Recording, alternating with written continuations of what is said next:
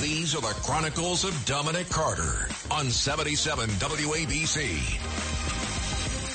And Frank Morano, who's coming up soon, was the first one to school me, if you will, on this issue, because he spent a good amount of time breaking down the entire story. And here's what it is. Frank had talked about the New York concert by John Hinckley Jr., who shot and wounded President Ronald Reagan in 1981.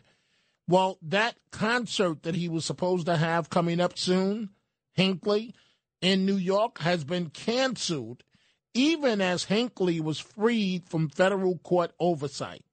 The Market Hotel in Brooklyn cited, and I'm quoting, very real and worsening threats and hate in its announcement on social media Wednesday that it was canceling the July 8th concert.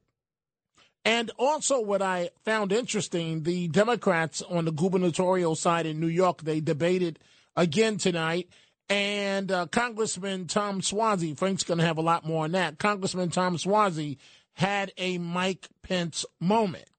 Now, what do I mean by that? You may recall the fly that was in Pence's hair, the vice president at the time, when he was answering a question.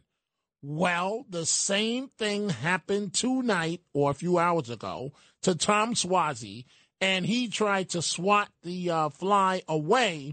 So the same thing happened to him as what happened to Pence, and the fly was in his hair at the debate tonight. So who knew flies like to appear on the debate stage